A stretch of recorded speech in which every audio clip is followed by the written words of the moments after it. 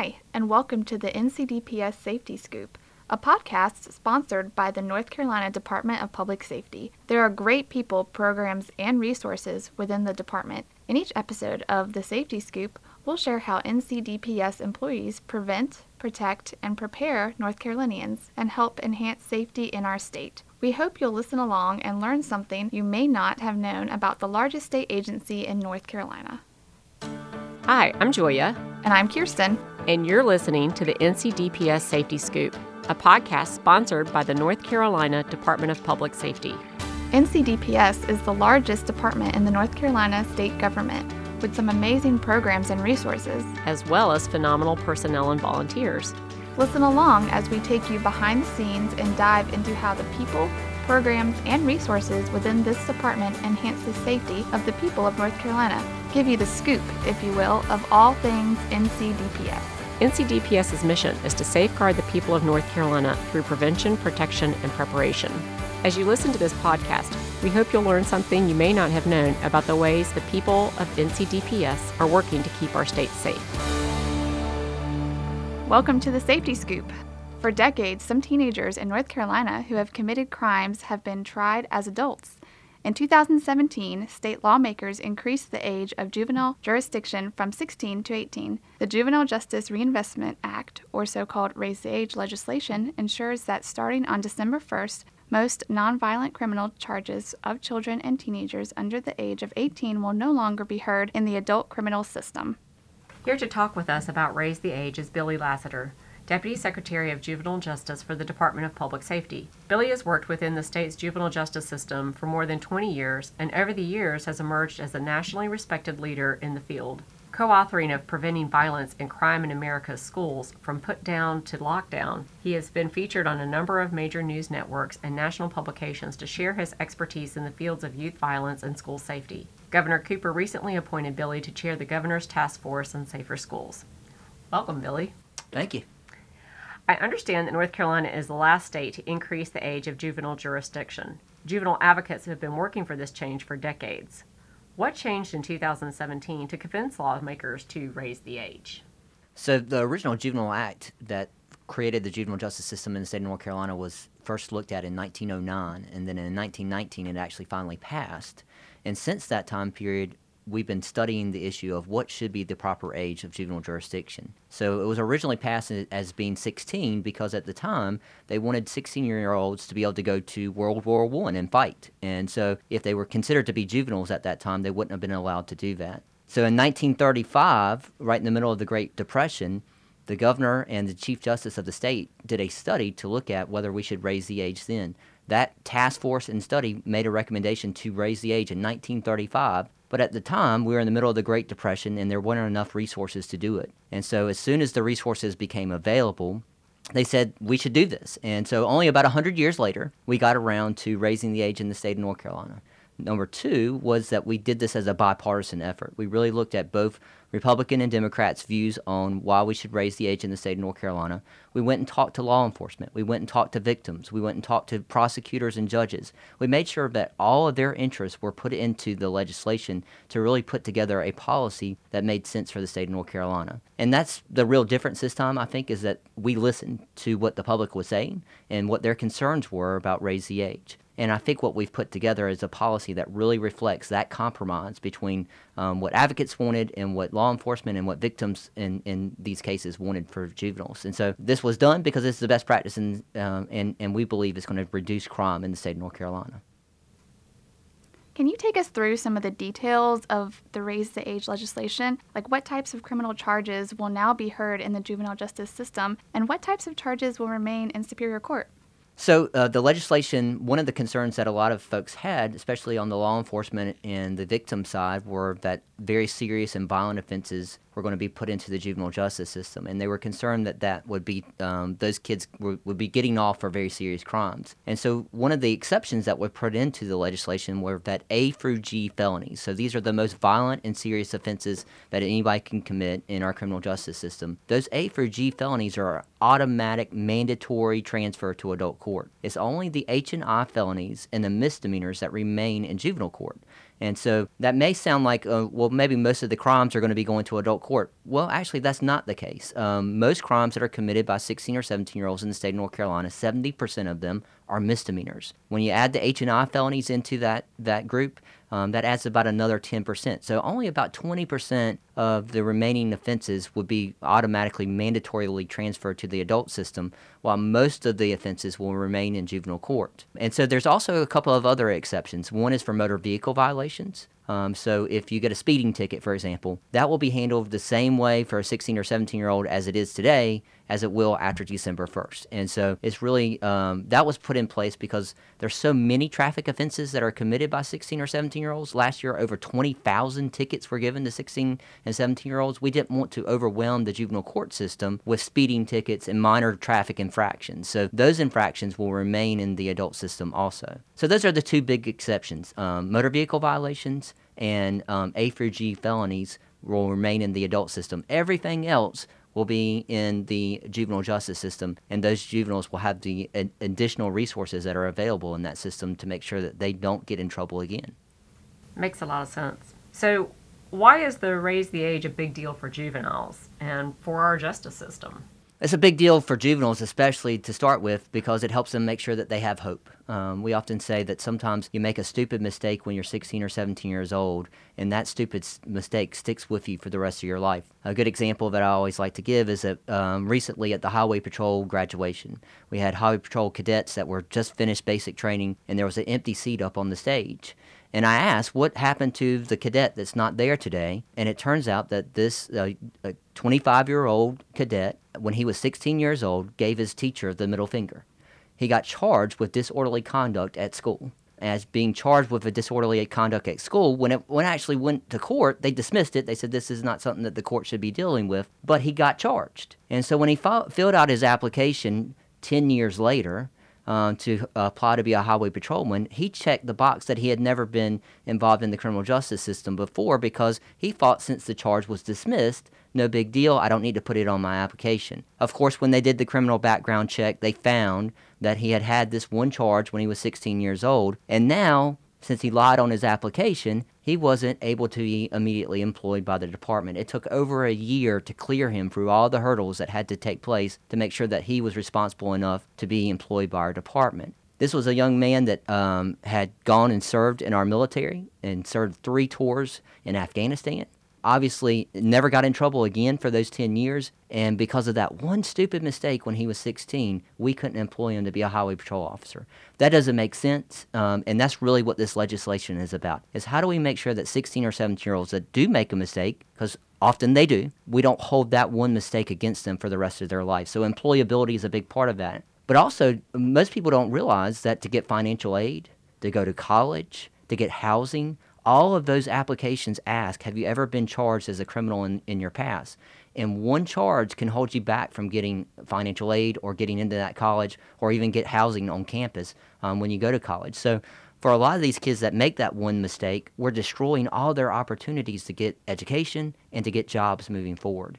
So there's a huge economic benefit to allowing them to have the opportunity to get those jobs. We were automatically discriminating against our kids because every other state had already changed their law. So if you were competing for a place to go to UNC Chapel Hill or to go to NC State, and you're competing against someone from Virginia, and you both got into that same stupid little fight at school, and you both got charged, the kid in Virginia, that record would have been confidential. In North Carolina, they'd have to check the box. And so we're discriminating against our own kids and getting into our colleges because we were making them report that criminal record moving forward. Why is it important for the state?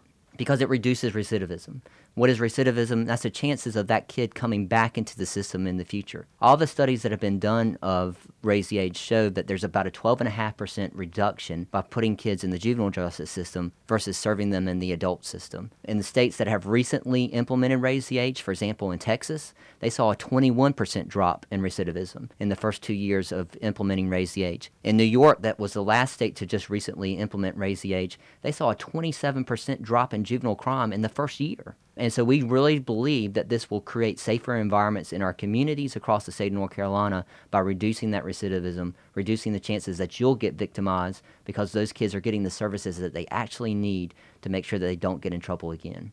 So can you tell us what the treatment differences are for children between the juvenile and adult criminal justice systems? Yeah, so in the state of North Carolina, we have what's called a comprehensive strategy for working with juveniles. And that comprehensive strategy really starts from early prevention strategies all the way through our deep end services where a kid will be committed to a youth development center.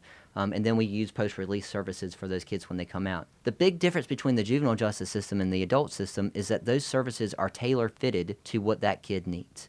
So if a kid comes in and they have a substance abuse problem, we're going to give them a substance abuse program that addresses that particular issue that drove them into the system to begin with. We use a risk and needs assessment that help determine what are those services that those kids need. And through our juvenile crime prevention councils, which we fund through the state in every county across the state of North Carolina, we provide diversion techniques and programs in each of those counties to make sure that there are services that are available for those kids that need those. And so we do a lot of work on the front end and with things like diversion. So when a kid gets a original petition filed on them, about 30% of those petitions we divert. And what is that? We do a plan or contract with that kid. We say, hey, you knocked down your neighbor's mailbox. You got charged with vandalizing their mailbox.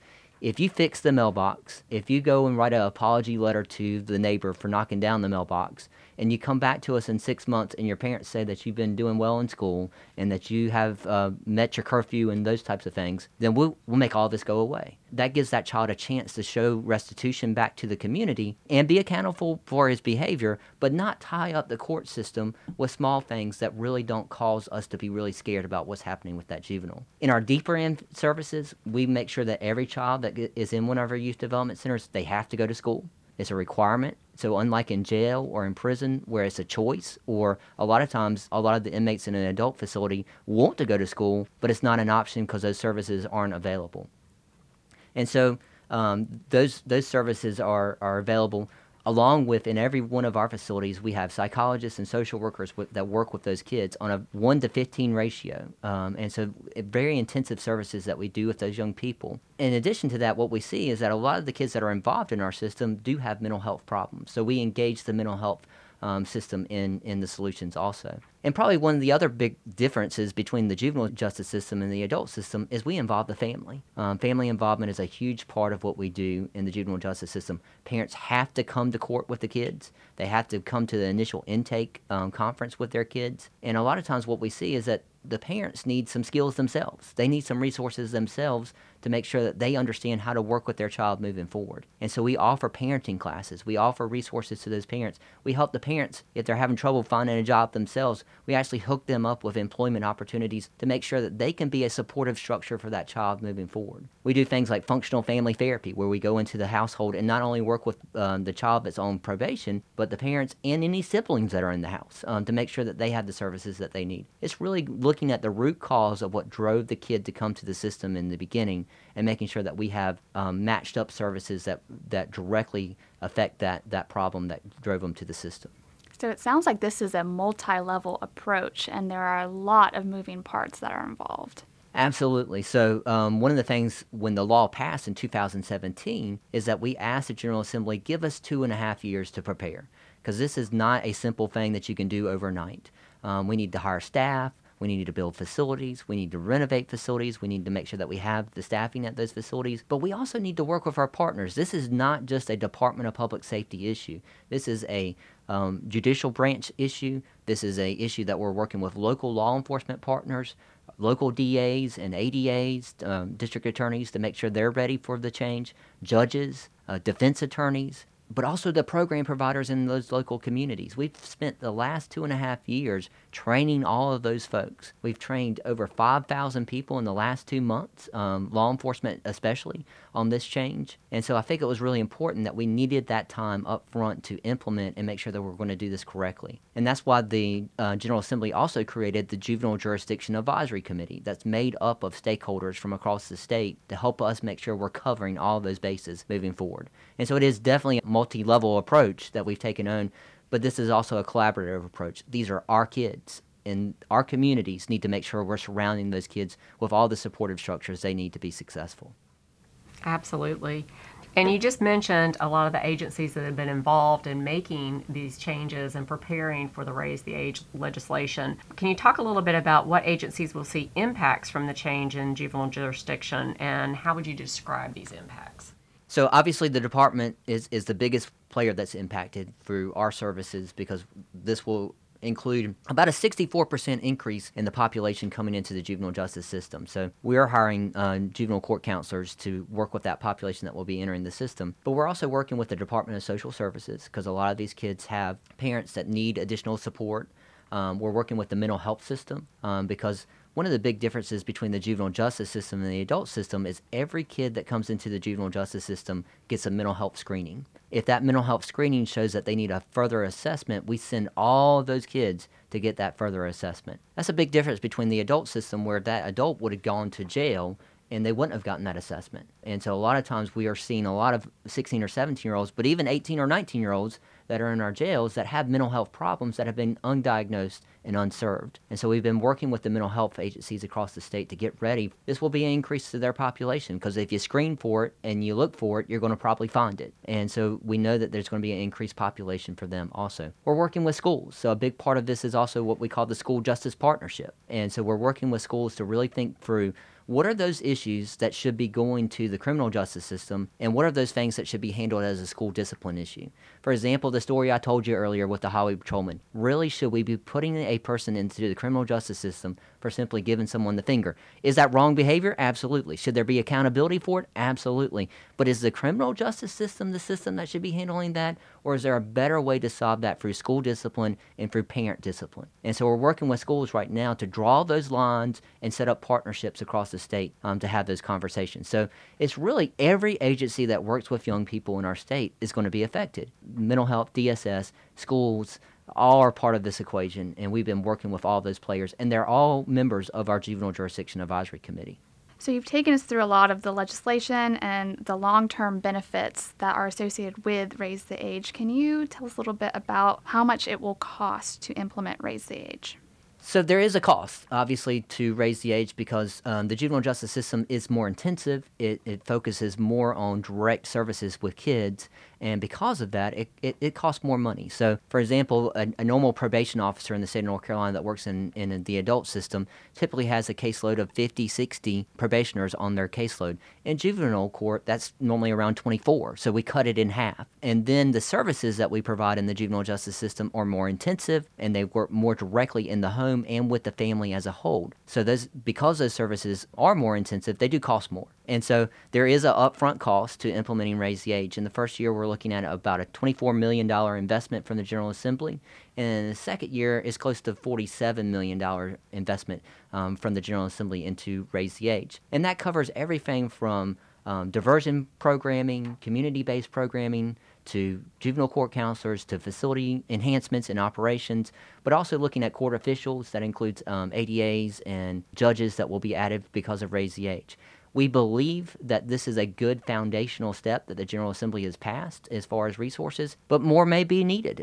Once we start to actually implement, we think we know how many kids are coming into the system, but we won't really know until they actually start walking in the door. We have gotten commitments from the General Assembly and from the governor's office to make sure that additional resources can be available if we need those. I do want to emphasize, although that sounds like a lot of money, and it is a lot of money, there is a huge savings on the back end. Absolutely. Yeah. Because when you reduce that recidivism, you're reducing the number of juveniles that eventually will have to go to adult prisons, that have to be on adult probation, that will need services in the future through Medicaid and other services. So when we look at the economic advantage of doing this by having kids employed instead of in prison, it makes a huge difference to, number one, they pay taxes, and they're not dragging on the system over here in the prison system. And so all the cost-benefit analysis that have been done of this project, and I will mention there have been 4 of them. If there's a policy that's been more studied in the state, I'd like to see what it was. But all 4 of those cost-benefit analysis have shown that there will be an annual savings to the state that ranges between about $10 million all the way up to $57 million on an ongoing basis. And that's after you take into account the additional costs that juvenile justice system costs moving forward. So what has DPS been doing to prepare for this change? And are we ready to implement this initiative? So there's a provision in the law that's called once an adult, always an adult. And I think it's important to highlight this because if you commit a crime on November 30th of 2019, you remain in the adult system even if you're 16 or 17 years old. It's only offenses that occur after December 1st of 2019. We asked for that provision. This was one of those lessons learned that we learned from other states. So, for example, in New York, they didn't have that provision. So on the very first day of implementation, they moved every 16 or 17-year-old out of a jail directly into a juvenile detention facility. Moved all of the 16 or 17-year-olds that were on adult probation to juvenile probation on that very first day. We saw that. We saw that was a lesson learned. You can't handle that. It overwhelmed their system. It would have overwhelmed our system also. So we did this once an adult, always an adult, to say that only new offenses that come into the system will enter the juvenile justice system. So yes, there will be an increase in the caseloads and what we're expecting in our facilities as far as the numbers of beds that we'll need, but it will be a slow increase. Only as those new crimes occur will they be added to the juvenile justice system. So this was a really important thing that we put in place to make sure that we would be ready. In the time that we've had since 2017 when this law passed, the General Assembly has given us money to build a new facility, and that facility is not done yet. So in the meantime, we renovated several older facilities to make sure they could be temporary housing for these juveniles that are coming into the system until the new facility can be built. We've been hiring juvenile court counselors. The year before, the General Assembly gave us 65 additional juvenile court counseling positions. We've already hired those positions. We've already trained those people. They're on the job today. In the last budget, in House Bill 1001, the General Assembly gave us an additional 97 juvenile court counselors. We've started hiring those positions right now. So there's been a lot of work that's been put in up front to make sure that we have personnel on the ground day one to make sure we're ready. And we're slowly hiring additional staff over time because we knew all the complaints wouldn't be coming into the system on the very first day. But the other steps that we've taken are training and making sure our other stakeholders are ready also. And so we've made videos, we've done flow charts, we've done cards that patrol officers can put in their patrol cars that tell them how to handle a juvenile in their community. So we've done a lot of training guides to make sure that our staff, but our stakeholders are also ready for this major change in the state of North Carolina. So you've taken us through some lessons learned from the state of New York and their implementation of Raise the Age. Have you guys looked at any other states and the impacts that this legislation has had when they implemented it? Yeah, so we actually brought in 4 other states that had just most recently implemented Raise the Age in their states. So at the last Juvenile Jurisdiction Advisory Committee, we had them come and present and ask them what were their lessons learned. And so New York was one of those states. We had Illinois, Louisiana, and I think it was South Carolina that we brought in to be part of that conversation.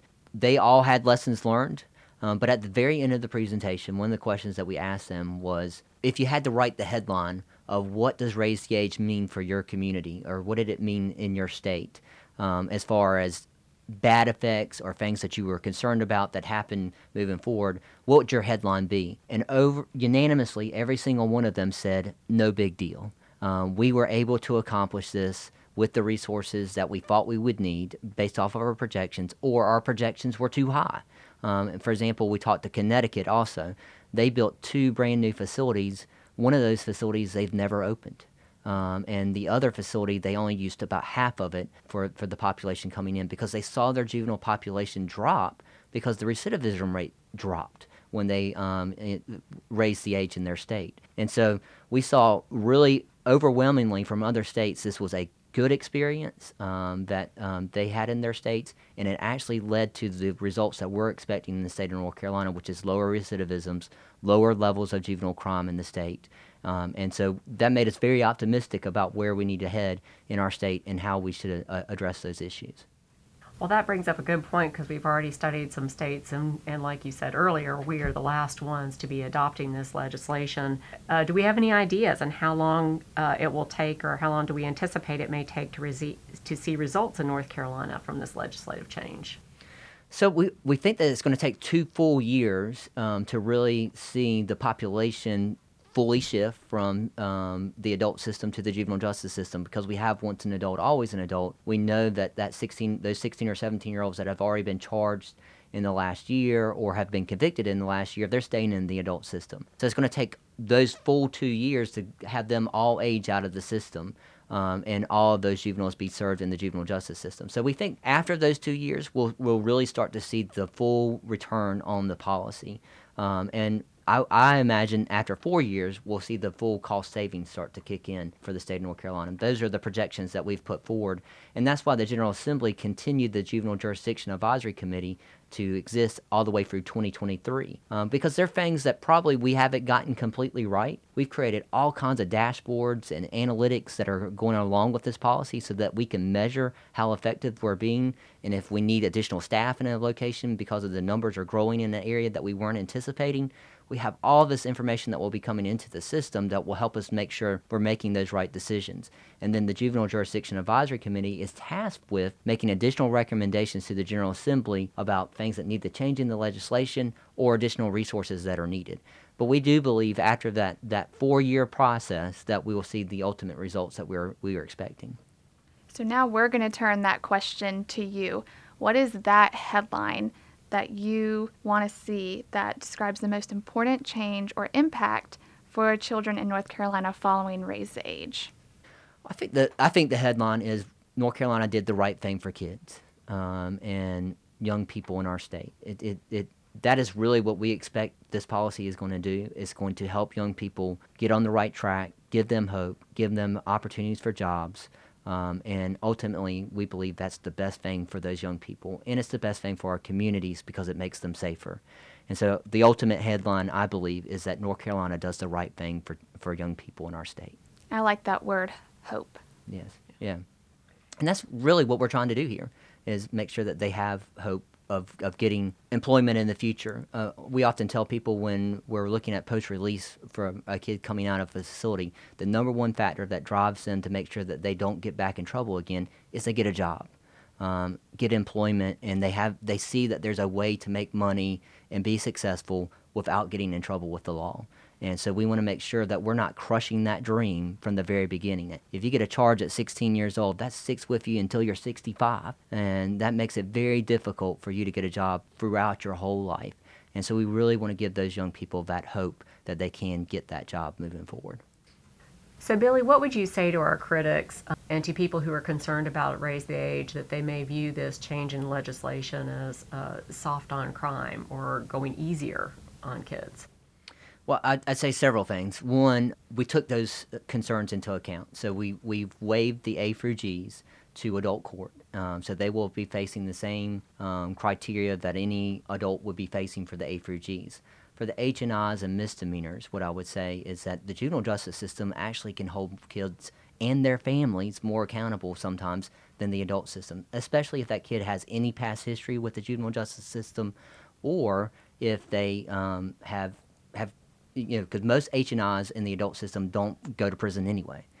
We can actually do more with them by putting them on electronic monitoring, by holding their families accountable, by making sure that they go to school, which is a very important factor that we want to make sure that 16 or 17-year-olds are doing. There's so many more things because we have that smaller caseload in the juvenile justice system. We really get in there and dig into what's going on in this family, what's going on with this child to make sure that they're successful. The other thing that I would say is that if you look at the brain science about 16 or 17-year-olds, they don't think like you and I do. They don't see risks the same way that we do. The brain science says that most young males especially, their brains aren't fully developed until they're 25 years old. The last part of the brain that fully develops is the part called the frontal cortex. That's the part of the brain that says, don't do this, it's stupid.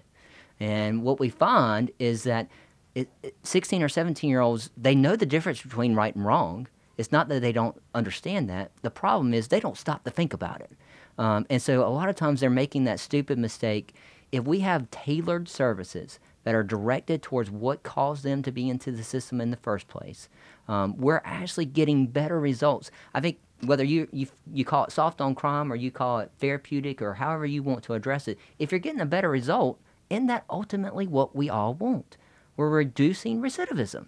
And that's the chances of that kid coming back into the system. I think everybody that says that they want better results from the criminal justice system, that's the one thing that they're really looking for. That's what we're really good at in the juvenile justice system. And I believe that's why this is not a soft on crime approach. This is a smart on crime approach. This truly addresses the behaviors that drove them to the system to begin with. Is there anything else you want to add? I think the big thing is that I understand, not only from our staff, but from people in the community, there's a little anxiety right now because any change that's implemented in the state of North Carolina creates some anxiety of the unknown, what's coming next. And what I want to encourage people is that we are prepared. We have done the work. We have put in the exercises, the training to make sure we're ready for this change. And so I would ensure people that while it's natural and normal to be anxious about a change like this, that this is the right change. You're doing the right thing for young people in the state. And if that makes us a little bit uncomfortable as adults for a little while, that's okay. Because in the ultimate end of doing the right thing for kids, we as the adults should feel a little uncomfortable to make sure we're doing that right thing, to give that child that hope that they need to be successful. And so I encourage you, if you have problems or you see issues with the law, that there's a chance to still make those changes. And so through the Juvenile Jurisdiction Advisory Committee, through if you work for the Department of Public Safety, through your management structure, make those recommendations. We want to hear them. We want to know what else we need to change to make this work correctly. Did we get every single thing right? No, of course not. There are always going to be bumps in the road, but we need to know that. We are listening, and we're ready to be nimble and make those changes that are needed to make sure this is a successful policy in the state of North Carolina. So I just really want to thank our staff, the citizens of the state of North Carolina, law enforcement, our judges, our DAs, for jumping on board with this change and making that, feeling that uncomfortable feeling they're having right now of that anxiety about a big change coming in our system, but saying, we're going to make this change, and we're going to do it the right way, and we're on board, and we want to do the right things for kids moving forward. So I really want to thank people for doing that. I know especially my staff have worked extremely hard over the last 2 years, and I could not be more thankful for what they have done, going above and beyond the call of duty to do things that aren't in their normal job description to make sure that we're ready for this change. And I'm just eternally grateful for what they have done to make sure that we're ready. Thank you, Billy, for taking the time to explain this important initiative and for your leadership and for the advocacy for the children of North Carolina and for giving our kids hope. Thank you. If you've listened to this podcast and you are interested in learning more about Raise the Age, you can check out more information on ncdps.gov. Just type in Raise the Age in the search bar. Thanks for listening to this episode of The Safety Scoop. To learn more about NCDPS, go to ncdps.gov. Tune in next time on your favorite podcast app to hear more behind-the-scenes stories from the North Carolina Department of Public Safety.